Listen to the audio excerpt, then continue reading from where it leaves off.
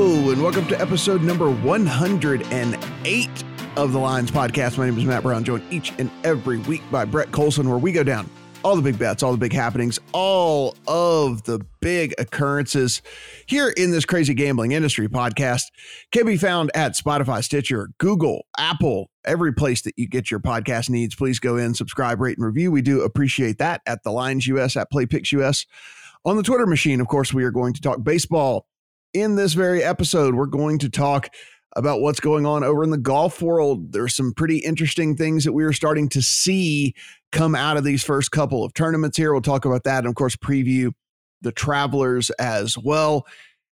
There's a bunch of states that we don't really talk about that do have live sports betting. So we want to keep you guys kind of up to date on where all of that is. And there's going to be at least one big name in one of the contenders for the championship that is not going to be making the trip to Orlando. We'll talk about that and what that might mean for your betting needs as well. But Brett, here we are.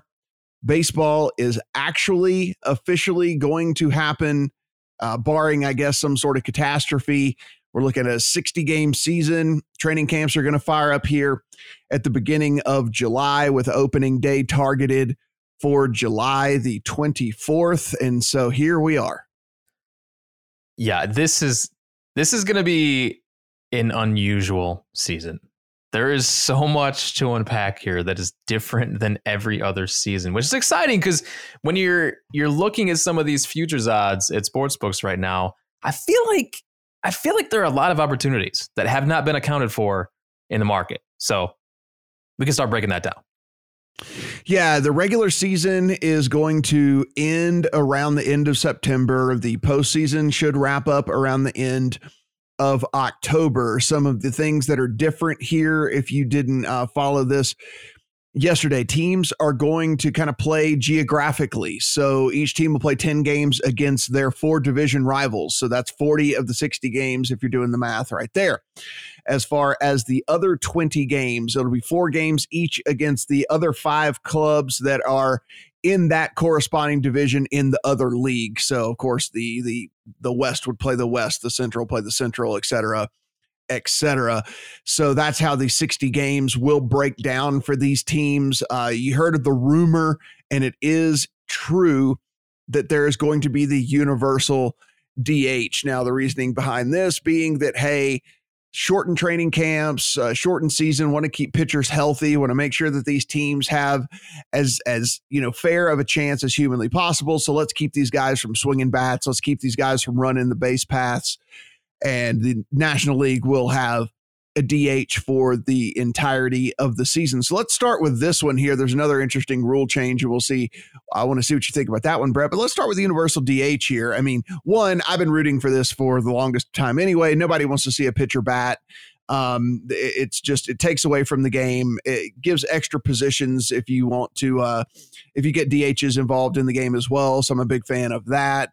So for me, I am a big fan of the universal DH anyway. But if, in theory, if we are taking the pitcher out of the lineup and we're putting a hitter in the lineup, should we be looking at overs early in the season? I know we typically look at unders early in the season because we're talking about this being, starting in a lot of these places. I think people don't realize, since we hadn't had baseball in so long, but, baseball season typically starts where there's cold weather in a lot of cities. I mean, we've seen snow games several times, in those first couple months of the season. We're going to be starting at, in the heat of July here. So we're talking hot, humid, no cold weather games whatsoever. So maybe do we lean overs here a little bit? Maybe, or is there an overcorrection right away with so many people having that same thought? I mean, there are other rule changes here that impact over-unders too, like the extra innings rule, which we'll talk about in a second. But we're gonna have to talk to we'll get Johnny Avello or Jeff Sherman on the podcast to talk about this, because there's a lot they need to adjust for, starting with the DH in the National League, because I feel like a lot of people will be going after the overs early on because of that. So I don't know. I guess you and I will just kind of have to see what they look like when the lines actually officially start to come out, and we can give our best insight to the listeners here as to what we think. I mean, as a rule of thumb, if you were looking at a total in a game and it was two good pitchers going at it, you were looking at about a 7.5. Mm-hmm. If you were looking at two kind of middling pitchers, 8.5 would be something you would look at. If one of the pitchers was a gas can, you could see 9s, 9.5. So if it was two kind of low level pitchers, we've seen double digit, especially with the rise of, the quote unquote juiced ball era and different things like that. We've seen 10 plus run totals kind of on the regular. Now, are we going to see 9 pluses on the regular more often now? I guess we will have to figure out whenever these lines start to get set a little bit. And Brett, you and I aren't conspiracy theory guys, but look, they've talked about this juice ball era. I think we've seen it play out before in previous seasons.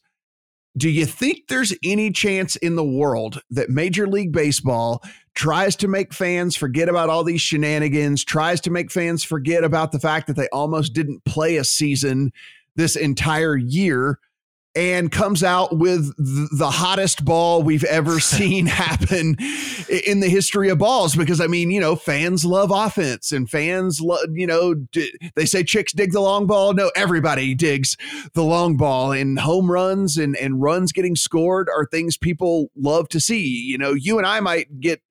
You and I, as baseball purists, might love a 1-0, 2-1 pitchers duel of a game. The general public does not, and they want to see the 8-6 games and the 10-7 games and things like that. I'll put it this way. Again, I'm not Captain Conspiracy Theory, but it would not surprise me if they had to make the choice between one ball and another, and one ball is known to probably fly further than the other, that they were to choose that ball. If Major League Baseball had a choice, yes. But some of these pitchers have come out and they've been so vocal about this. Trevor Bauer and Justin Verlander and all these guys are talking about this and have been talking about this. I don't think Major League Baseball would do it just to avoid any more controversy with that. Would it be better for the game long term? Yeah. People love runs. So I totally get that side of it. But yeah. Are we using that to like sway where we're leaning on a total? No. I'm not just gonna anticipate that they're using juice balls before the season starts. So I'm just piling on overs. I'm not gonna do that. Yeah, no, but I do think it's something we could probably, look, we're only going to have small sample sizes, right? So like, we're going to have to jump to some conclusions this season as it is, because it's just, baseball.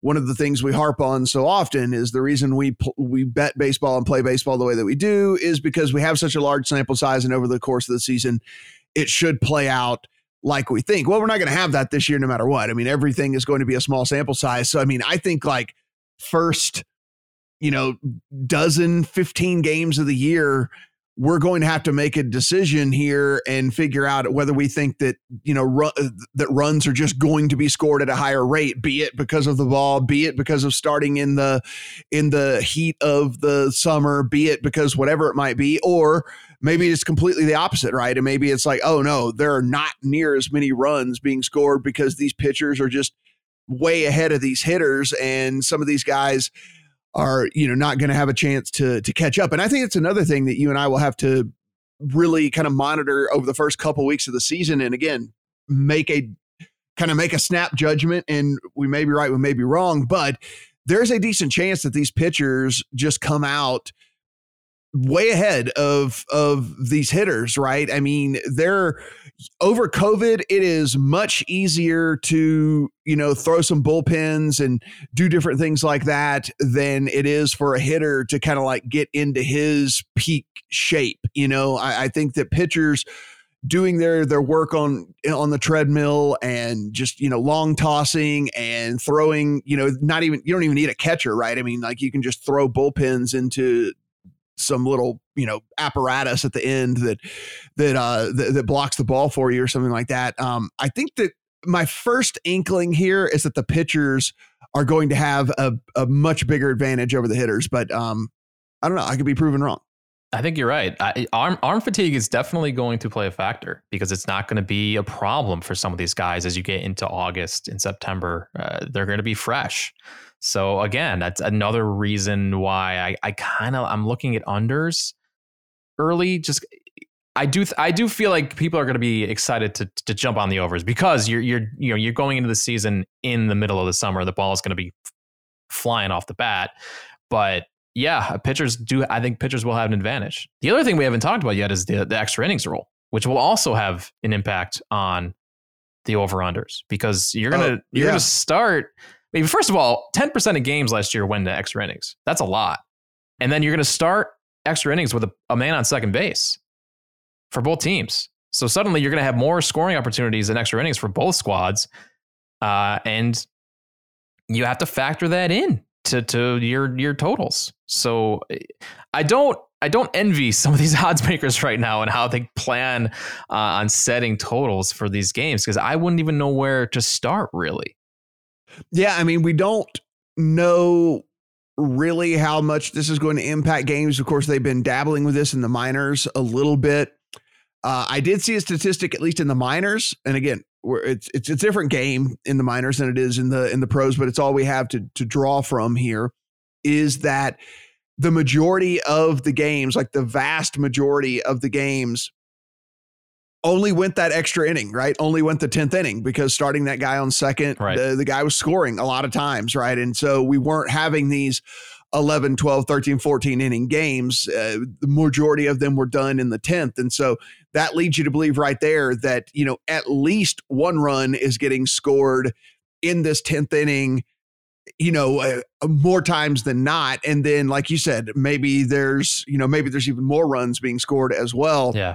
With the guys getting multiple hits or whatever it might be. So yeah, it's going to be very, very fascinating here, but I still consider, a lot of the things that we were talking about, and we'll have, all of our thoughts and breakdowns and things like that over the next few weeks over at the Lines and Play Picks is how we are going to kind of take this season here. But Brett, I think one of the first things that I'm going to be doing, because I actually even got asked this already by a couple of my friends, like, how are you even going to go about this? And I am going to find teams that have 3 really good pitchers, and I am literally going to just X off most of the other teams that don't. And I will start my research with those teams because I don't think any team is going to come out and say it that they're going to go with a 3-man rotation. I think majority of them will probably go at least start with a 4-man and then kind of see how it goes from there. But when it gets to crunch time, like let's say you're getting to the last 2 weeks of the season where you're still playing a quarter of the games, right? I mean, you're still playing a ton of games in crunch time here that can really just vault you up the divisional standings or whatever. If you can just trot out, 2 studs and then an above average starter and just go with a 3-man rotation, I imagine that's what these teams will do because you're with such a short season. They're not making a ton of starts as it is anyway. Yeah, they might be coming back on short rest, but they haven't had the workload that they've had all season long in a typical season here. So it would not surprise me to see these teams just run out their studs over and over and over again. And we've seen it. These studs can just win games over and over and over again. And those are going to be the teams that I'm looking at. Yeah, I'm with you. And those are the teams I've already got tickets on. Teams that have like longer than 20-1 odds, who have or strong, who has depth in the bullpen and are strong at the top of the rotation. The Rays, I've already got tickets on. The Reds, I love the Reds. You can get them at 50-1 to win the World Series right now. They've got Sonny Gray, Bauer, and Castillo at the top of that rotation.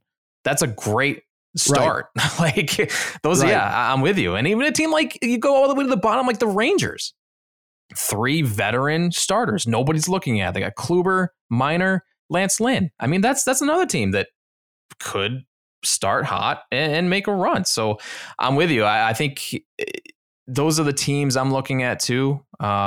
So I think that's a good start.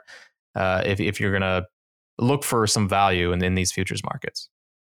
So we're looking here at some of these odds that have been posted at our friends over at BetMGM, National League Most Valuable Player.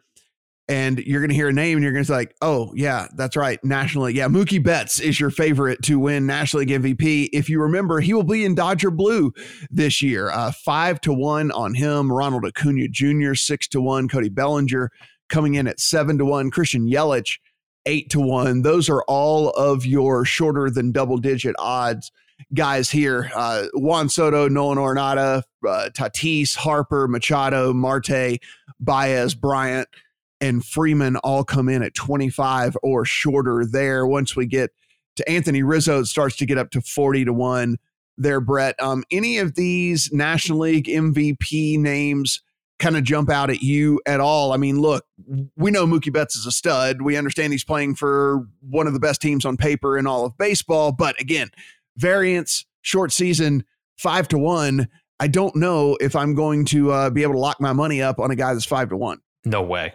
Absolutely not. I think this is all of these markets. I think it's worth value hunting, like not near the bottom, but maybe in the middle tier. One thing we know for sure is that this baseball season is not going to be anywhere near as predictive as it usually is. There are 100 fewer games.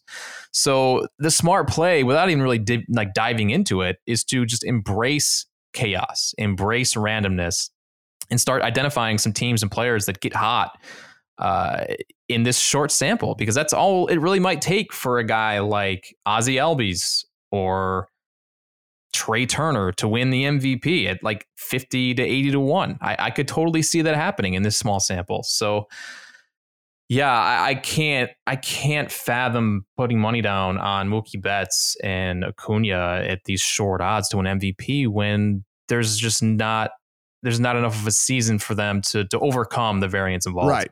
With a lot. Yeah. I think people shouldn't discount what we're saying. They're definitely the best players in the game. Well, like they're definitely the best players in the game, and there's a reason that their odds are so short, because they are likely to be the people who don't go on any sort of extended slump or anything like that in a 60-game season could absolutely torpedo your chances at anything. However, when you look down here, and you mentioned a couple others that kind of jumped off the page at me here, you're looking at a guy like Goldschmidt at 40-1 and Trevor Story at 40-1.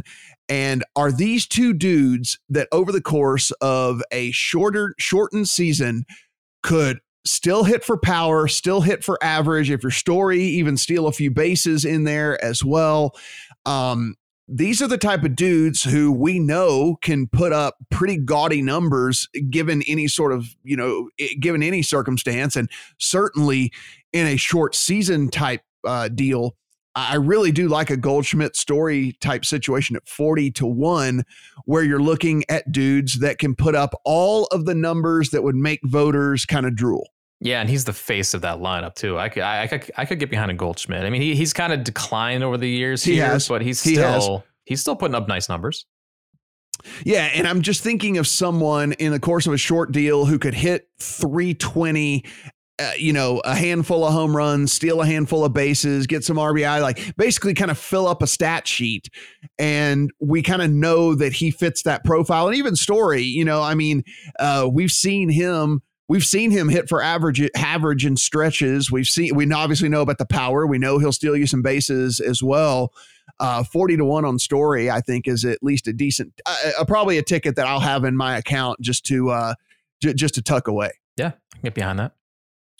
So on the AL MVP side of things, we're looking here at Mike Trout, and this is laughable. Plus 150, yes, 1.5-1 on Mike Trout to win the AL MVP. I mean, we understand that Mike Trout is probably the best baseball player to ever have played the sport, but 1.5-1. If we don't like Mookie Betts or Acuna or any of those guys at 5, 6, and 7-1, taking Mike Trout at 1.5-1 would be something I would never do in a million years. But Brett, someone's doing it for sure. I mean, someone is betting him.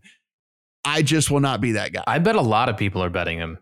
And that's why I think the AL, you're going to find a little more value on some of these players with all the money coming in on Trout. We'll definitely keep track of that. And we'll be talking to odds makers to see exactly how much money is coming in some of these markets. But I'm going to have at least one ticket on the AL MVP just because of all the money that will certainly be coming in on Trout.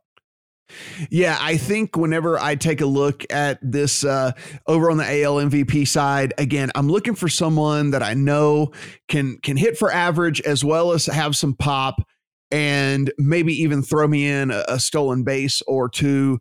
Now, will they hold things against the Astros this year? I don't know, Brett. I want to certainly curious as to your thought as whether you think that they will or not. But you look down at Altuve at 40-1.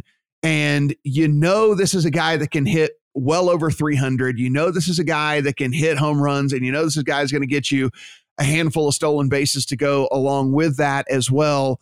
An MVP caliber player down at 40-1. I wonder if the book actually even baked into the fact here on a guy like Altuve that they might hold stuff against the Astros this season. Probably. I think that is baked in. But you've got voters are a fickle bunch, man. They're for sure gonna hold this against the Astros. Unless Altuve hits like 370, I can't see him winning it. I just can't. Right. I just don't see it happening. Yeah, it's pretty crazy when you look at like it. He's the same odds as Devers, LeMahieu, Grandal is just barely over him. Marcus Semien is like barely over. And you're talking about Jose Altuve, right? Like a guy that has literally proven year in and year out that he can get it done up there. I'll probably sneak a small ticket in on him on the off chance that, like you said, he just does something that, I mean, we've seen this guy hit in the high 300s, right? I mean, like we've seen him hit 330 plus. And so over a short amount of time, like you said, could Altuve go for 340 or 350 over a 60 game season? I think he could. Yes. Right. So, yes, definitely a guy I'll probably have a small ticket on and call me a fish. But if he is able to live up to the hype, give me a ticket on Vlad Jr. at 80-1. Just give me the ticket. I'll hold on to it at 80-1. I was looking at that. I think I would need 100 or more on him, but I understand the reasoning because the upside is obviously there. And some of these guys in year two just explode. He underwhelmed last year. So I think you're getting a pretty good price on him here at 80-1. Yeah. And I mean, like another guy you're talking about who kind of underwhelmed, but we saw flashes and glimpses. Eloy Jimenez as well, coming in at 100-1. There are a lot of people who are kind of high on this White Sox team. And you look at him at 100-1, another guy that maybe here in kind of that second full season in Major League Baseball can kind of, get it done a little bit better here. I think Jimenez at 100-1. If you're looking to get tickets on these guys that are longer because you don't want to, wait the entirety of the season holding a 9-1 Aaron Judge ticket, you'd rather have something that you're going to make some decent little money off of. I don't mind Jimenez at 100-1. Yeah, go and get some of these high pedigree guys before they become stars. So this would be the year to do it for Jimenez, who is pretty awesome. Like he comes out and hits 3 home runs in the first week of the season. These odds are going to be like, they're going to plummet. That's the other thing I think we should mention here is one thing bettors are aware of in the short season is the fact that little spurts here are going to mean an incredible amount. So if you do like some of these really long shot dudes, like we're talking about, like a Vlad or a Jimenez, especially some of these dudes who had a lot of hype last year, who, saw it, like, as you mentioned, they just underperformed. And so that's why we're looking at these guys at 80 and 100 as opposed to like 40 or 50. However, if either one of these dudes comes out and hits 3 home runs in the first week of the season, these odds are going to be down under 20. So, I mean, like you are never going to see anything even close to this ever again on these dudes. And so, even if it's worth putting a really small bet in your pocket on somebody like that has these, elite names, and certainly these guys that were super hyped last year and are coming into that year too, like you mentioned, I would at least do that, right? Even if we're talking about, $10 or $20 bet just to have in your pocket before the odds go absolutely haywire. Yeah, absolutely. A couple guys I'm looking at. I mean, I love the Rays this year, and that offense is not great. So I think it would take a lot for, I mean, they're going to need Austin Meadows to be the anchor of that offense. So I love him. I love him as a player. I could see him winning an MVP if he gets hot. and leads them, especially if they win the AL East, which I think is a possibility. So I like Austin Meadows. I would like to get a better price. I can probably shop around. At 50 to 1 is kind of like, I'll see what else pops up. The other one's Joey Gallo. I mentioned the Rangers. I think they're kind of sneaky with that veteran rotation. And Gallo is a guy who in 60 games could hit 20 home runs. Like that's not impossible for him. It's legitimate. Yeah. I mean, that's actually like legitimate. That's not even like us trying to make you laugh on the other end. I mean, he legitimately could. So yeah, if he gets hot, and hits 20, even like 25 home runs, I could see him winning the award if they get into the playoffs somehow. So those are the two guys I'm looking at in the AL. The NL Cy Young Award odds out there, DeGrom 2.8 to 1 plus 280. Looking here at Scherzer 450, Flaherty 800. Then you get into the 10 to 1 plus here in Buehler, Strasburg 11 to 1, Kershaw 12 to 1. Castillo at 20 to 1, Corbin 25, Darvish 25, Nola 25, Bauer 25. So those are all of your, quote unquote favorites here at 25 and under when it comes to the Cy Young. Now, this is a little bit different to me, Brett, than us talking about the MVP. We know batting, even the very best batters in the entire world fail 7 out of 10 times. It's not the case when it comes to pitchers. So I don't know if you're going to see me look at some of these longer shot dudes, unless there's somebody that I think is just wildly, grossly priced incorrectly. Because one thing we do know about these top tier pitchers, and we even talked about that in our strategy as to how we're going to look at teams we want to bet on, maybe to win the World Series or win their league or whatever it might be. We know these top tier guys go out and perform year after year. Yep, absolutely right. And I didn't see anything in here in this like middle tier that I loved. I think you're going to see the studs here once again, because pitching is so much more predictive. Like you said, they're just going to be right there in the race again with DeGrom, Scherzer, Buehler, maybe Kershaw. We'll see. But yeah, I can't, even like a Castillo at 20 to 1. I can't get behind. He's not in that same tier as DeGrom and Scherzer.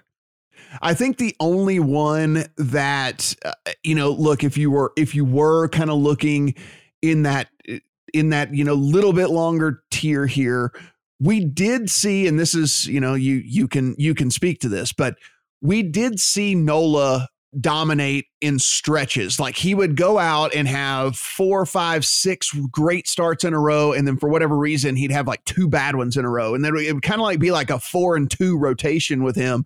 But again, in this shorter season, could we see Nola just kind of stay hot there for the course of this really short 60-game season?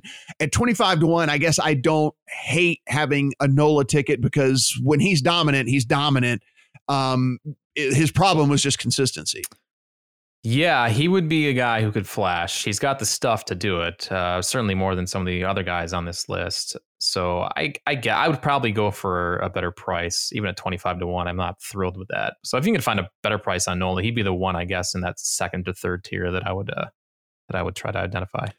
Yeah. Other than that, guys, I mean, look, it's not sexy, but I mean, it's, DeGrom, Scherzer, maybe you throw a Strasburg or a Buehler in there. It's likely to be one of those 4. It really is. I mean, they're just so good and so consistent. It really is. It's crazy to say that, but I mean, those guys have been so much better than everybody else over the last few seasons. I guess the only one that I kind of like is Chris Paddock at 40 to 1. Again, right. I would shop for a better price. I like the Padres quite a bit in this. Well, he was dominant until it was really fatigue, like you were talking about with him. Yeah, he is nasty. So if the Padres can win that division, which again, who knows?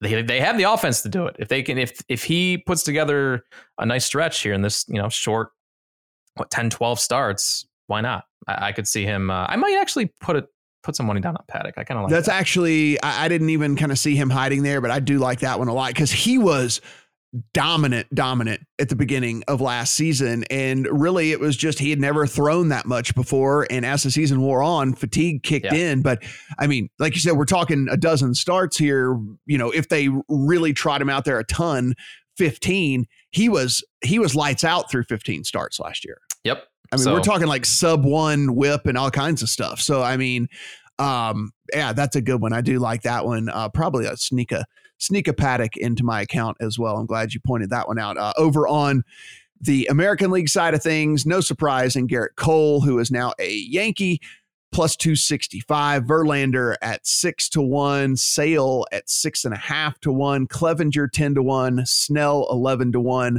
Morton 11-1. Bieber 11-1. Glasnow at 12-1. Giolito is at 18-1. Carrasco 20-1. Greinke, Kluber, Barrios are all at 25-1, and Ryu. So all of them at 25-1. So a little bit more over in the American League to choose from when we talk about these kind of sub 25s there, Brett, that, you know, you would consider to be the quote unquote favorites to win. Yep. With you on that too.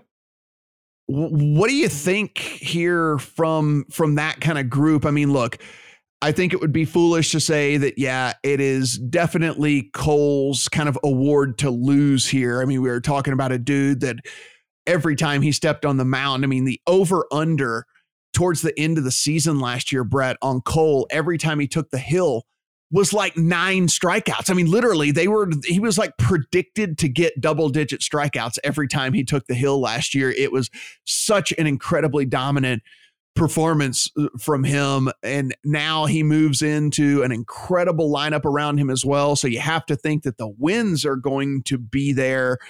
At 265, I know it's, again, nothing that really blows your skirt up or anything, but it's going to take, I think it's going to take a fairly Herculean effort from one of these other pitchers, so long as Cole doesn't get hurt. Yeah, it's probably going to be Cole. Verlander again would be, yeah. So I guess if you like both those guys, take Verlander at plus 600.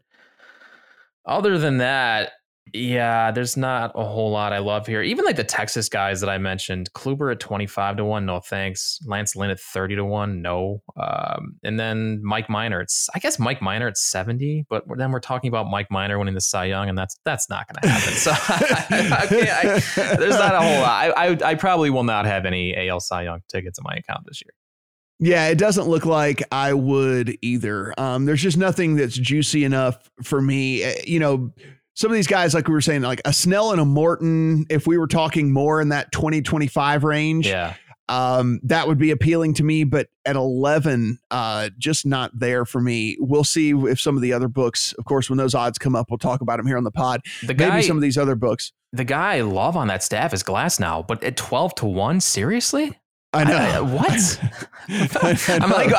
I'm hoping for like 25-30-1 on him. I guess that's not going to happen. Yeah, I saw that. Well, like, yeah, wait a minute.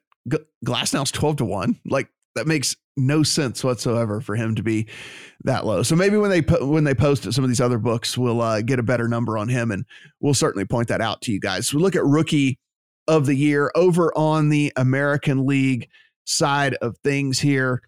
Brett and I are very familiar with all things rookies now when it comes to both leagues, because MLB The Show has this just, we're sitting here, Brett, this is just absolutely ridiculous how much we know about these guys that have never played a single game. Some of these guys that have never played at all in the majors, because we've been playing with these guys on the video game for the last couple of months. Yeah, a lot of Look at all these names we know. I mean, seriously. It's I feel like I know these guys intimately. I mean, Robert, Luzardo, Kopech, McKay, Mize, Joe Adell.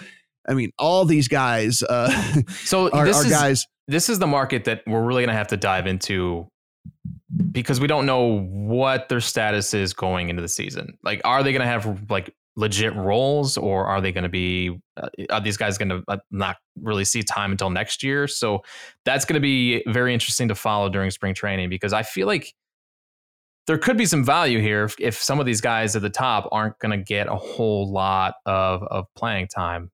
Like Adell, I don't know what Joe Adell is. I mean, what kind of role is he going to have this season? We have no idea. So this is kind of a crapshoot for me right now. But yeah, I do recognize a lot of these names just because of our video game experience here during this downtime.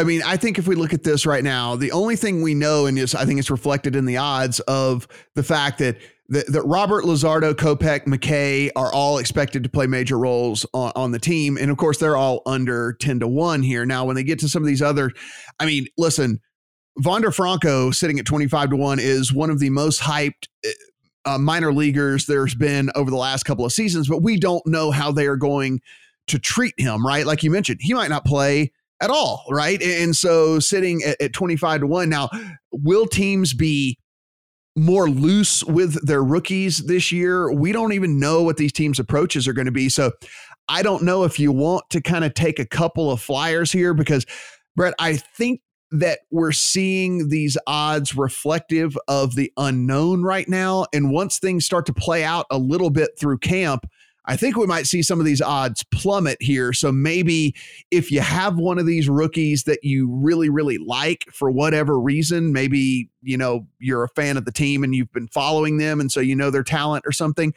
I might go ahead and get something in my account before we get to camp, because, you know, if it comes out of camp instantly that, let's just say, whatever, you know, Madrigal is definitely going to make the team and is likely to lead off or something like that. Mm-hmm. Well, I mean, that changes the outlook on him drastically, and you're not going to get 40-1 anymore. Yeah, and he's an interesting one, because if he is in that lineup surrounded by so many big bats, he's a guy who could score. He could lead the league in runs. Who knows? Right. I mean, a guy who's just going to get on base and you know, just steal bases and score runs for you. So yeah, a lot. This is definitely the most unknown market is the rookie of the year, because we don't know what kind of roles these guys will have. But I do see a lot of Tampa Bay Rays on here that are very interesting to me, with McKay and Brujan and Franco. I like you said, I don't think Franco and guys like Brujan will be active to start the year, but who knows? The National League Rookie of the Year, Gavin Lux, if you have been paying attention at all, super, super hyped prospect for the Dodgers, 2.5-1 here as the massive favorite to win the Rookie of the Year. You know he's going to be on the team. You know he's going to play a major role. And if he hits at all, like he did in the minors, that he is going to put up some stats here. So you can see him coming in at 2.5-1. Varsho is sitting at 3-1. Keller at 7-1. Carter Kieboom coming in at 9-1. So some other interesting names here on this list. I mean, we know Dustin May is on this list as well, 11-1 there.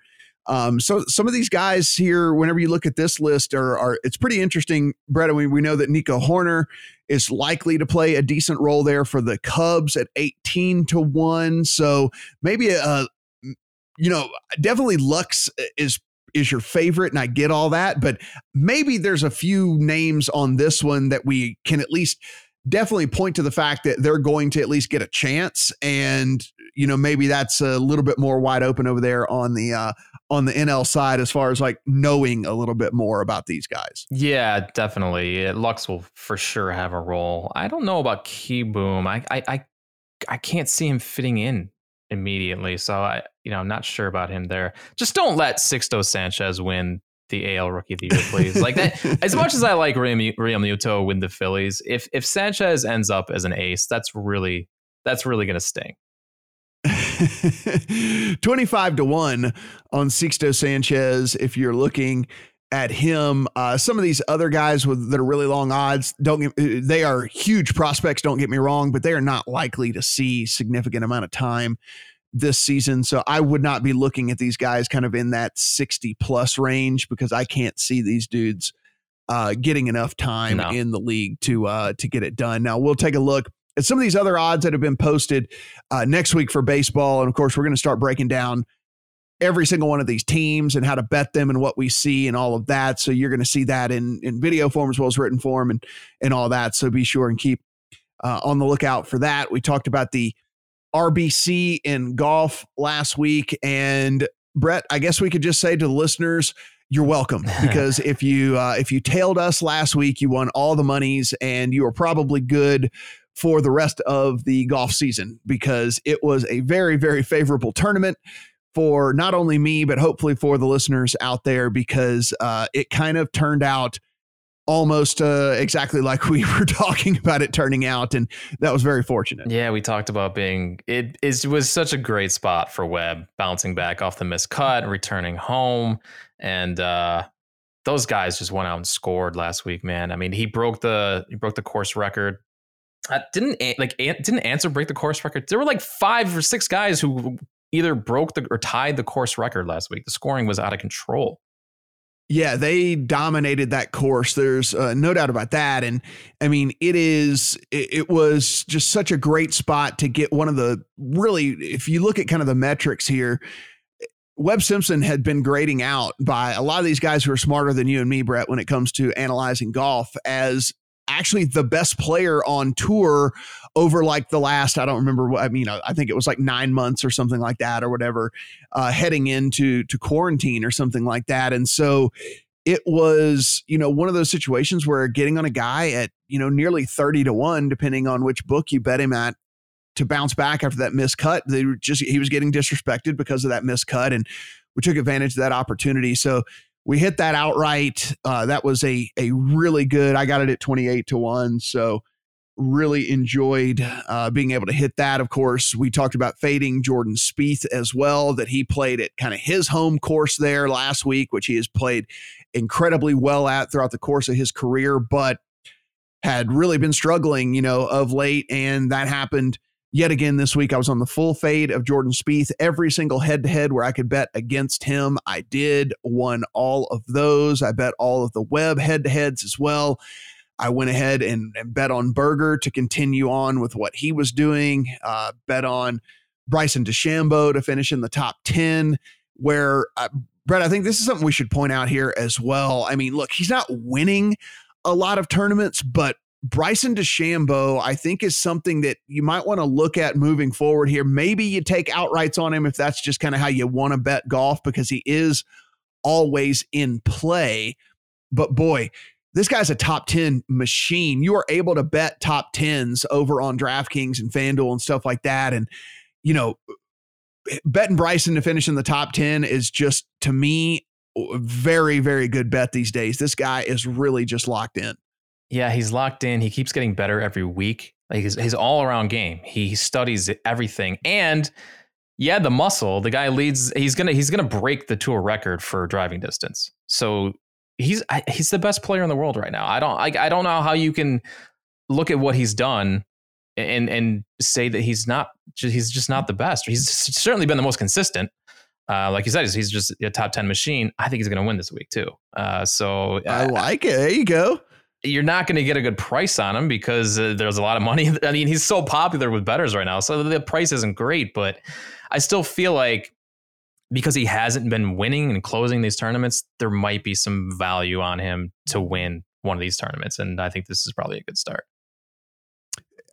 Justin Thomas, we've talked about this before, and this is more from a DFS standpoint here, Brett. And especially if you're ever playing these kind of single round DFS tournaments where you didn't get in for the full 4-round one, but they'll do, just round 2 or just round 3 or just round 4.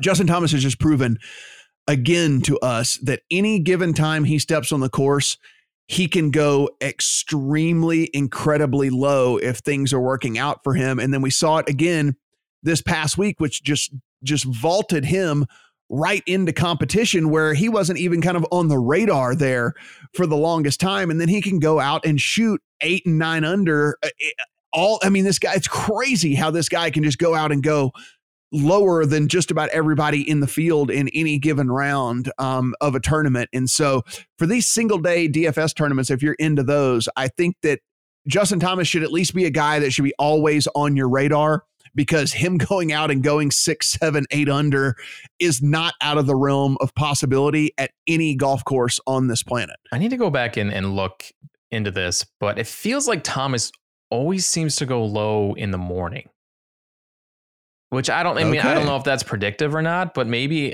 I don't know. I mean, if the numbers, the numbers could prove otherwise, maybe it is predictive, but it just seems like he's always putting up huge numbers when he's out in the morning. I don't know. Something to look into.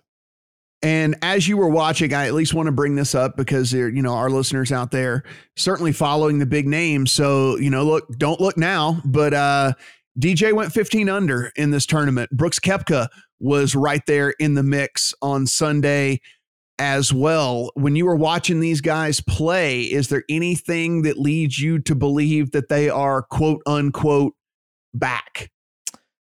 Well, motivated Brooks Koepka is scary. And I think this guy is just sick of not winning. You know, the narrative on him has been he only cares about majors, but I'm starting to see a little more drive out of him, where he was just like showing up to these smaller events before and using them as practice. I think he's getting pissed off. We got all these big names in the field that he's playing against, and he hasn't really been in contention a whole lot. So on the right course, yeah, I think Koepka will be right back as a betting favorite. Is he back? I don't know. He was playing at such a high level last year in those majors. It was ridiculous. So I'm looking forward to seeing him back in that first major, though. Yeah, it is. To me, I was seeing kind of some of that, what we saw from him when he was on those incredible runs, whenever I was watching him play those last couple of days of the tournament there. And so, yeah, definitely.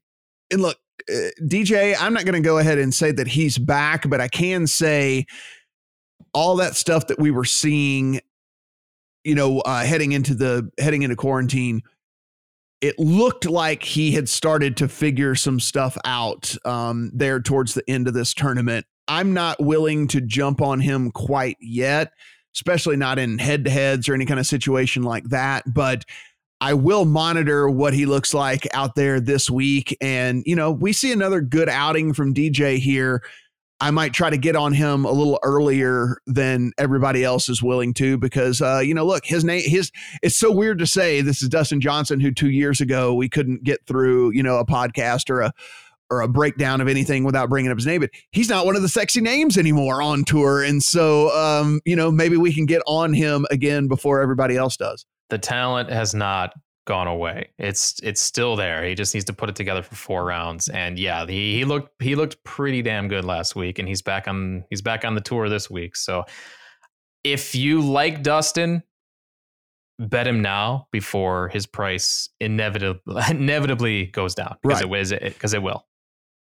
The Travelers here, we have a nice little breakdown, a couple of them actually over on PlayPicks if you want to head over there. TPC River Highlands is the course we are going to be on this week. This is a short one, guys. Par 70, 6,841 yards. If you've been following golf, you understand that is incredibly short for these PGA tournaments that these guys have been playing on, you know, for so long here. We got some bent grass on the fairways. This is a Pete Dye course.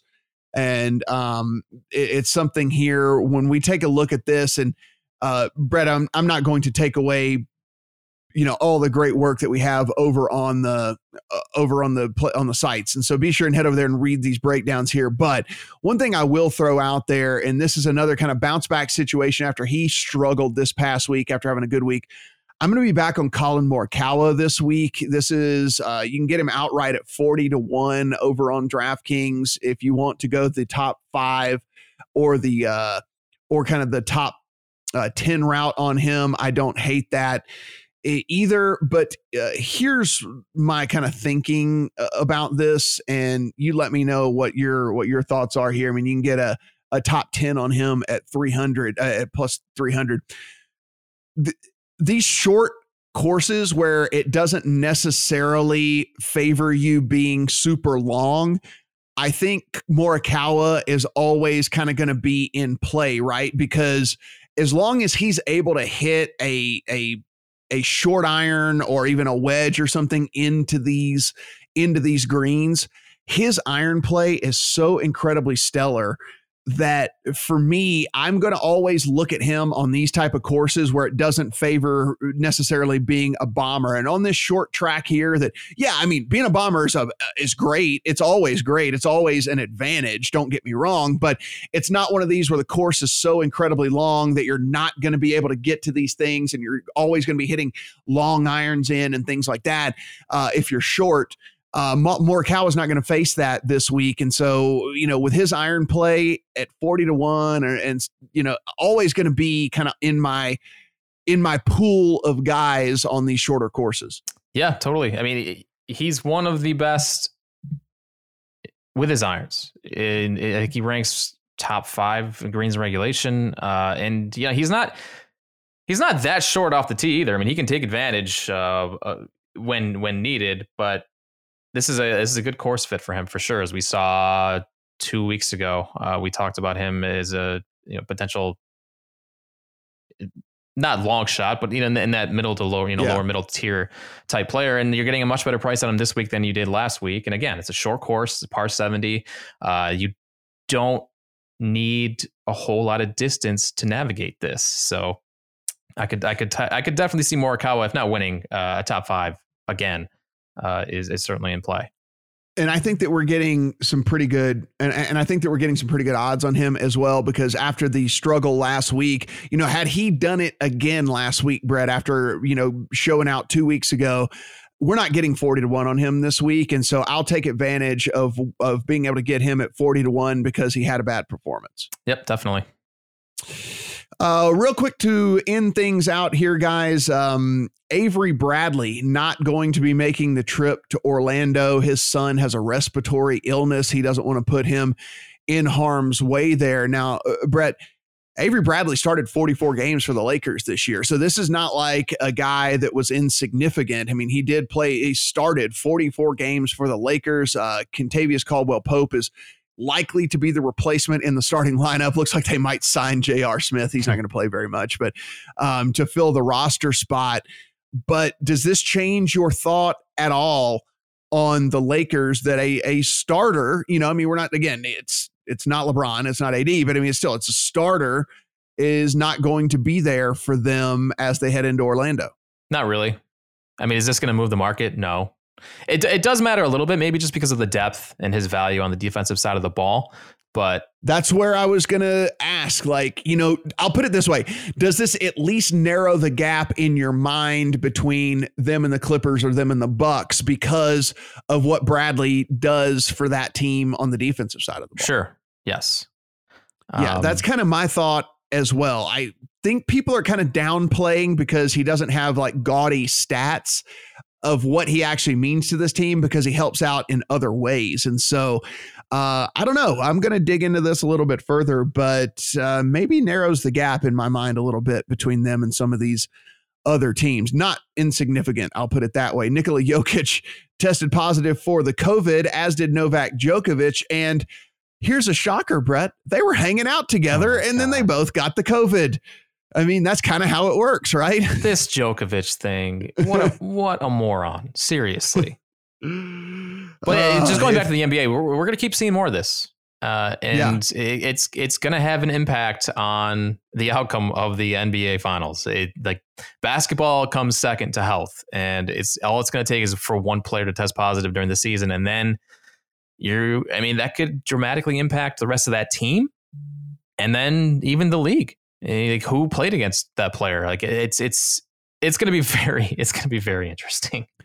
It definitely is. And we're going to, we'll keep you up to date on any odds changing, due to any of the things that come out from over there in Orlando as well.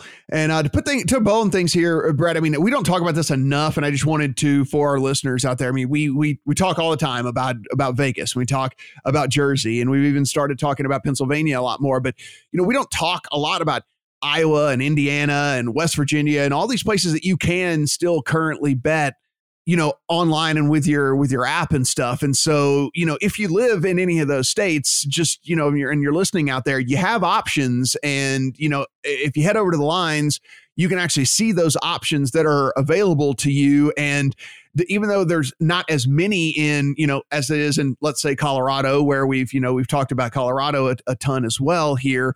But, there are still options for you over there, and there are still companies that are competing for your business. Yeah, and there's more coming, too, especially Colorado. There's going to be a bunch more on the way. But, yeah, Iowa has several right now. Indiana, Illinois, the first online sportsbook launched there last week, BetRivers. You're going to see more like DraftKings and FanDuel arrive there, hopefully before football season. West Virginia's been online for quite a while now. They've got DraftKings and FanDuel down there. And hopefully on the way here by October, probably between October and the Super Bowl, we're going to see Michigan go online. That's the next big state that will have online sports betting legally. And that's one that we're keeping an eye on pretty closely at the Lines and our sister sites at Play USA and LSR. Yeah, so be sure and check out those articles on Michigan if you live over there. And whenever that does come on, just hit the Lines, because we always do have the very best sign-up bonuses, and you might as well take advantage of those. Free money is good. We've talked about this plenty of times. We don't have to keep telling you that. Free money is good. Again, Spotify, Stitcher, Google, and Apple Podcasts. If you want to follow and rate and review us, guys, we really do appreciate it. Over on the Twitter, at The Lines US, at PlayPicksUS. Brett is at Brett Colson. I am at Matt Brown M2. For Brett, I'm Matt. Talk to you guys next week.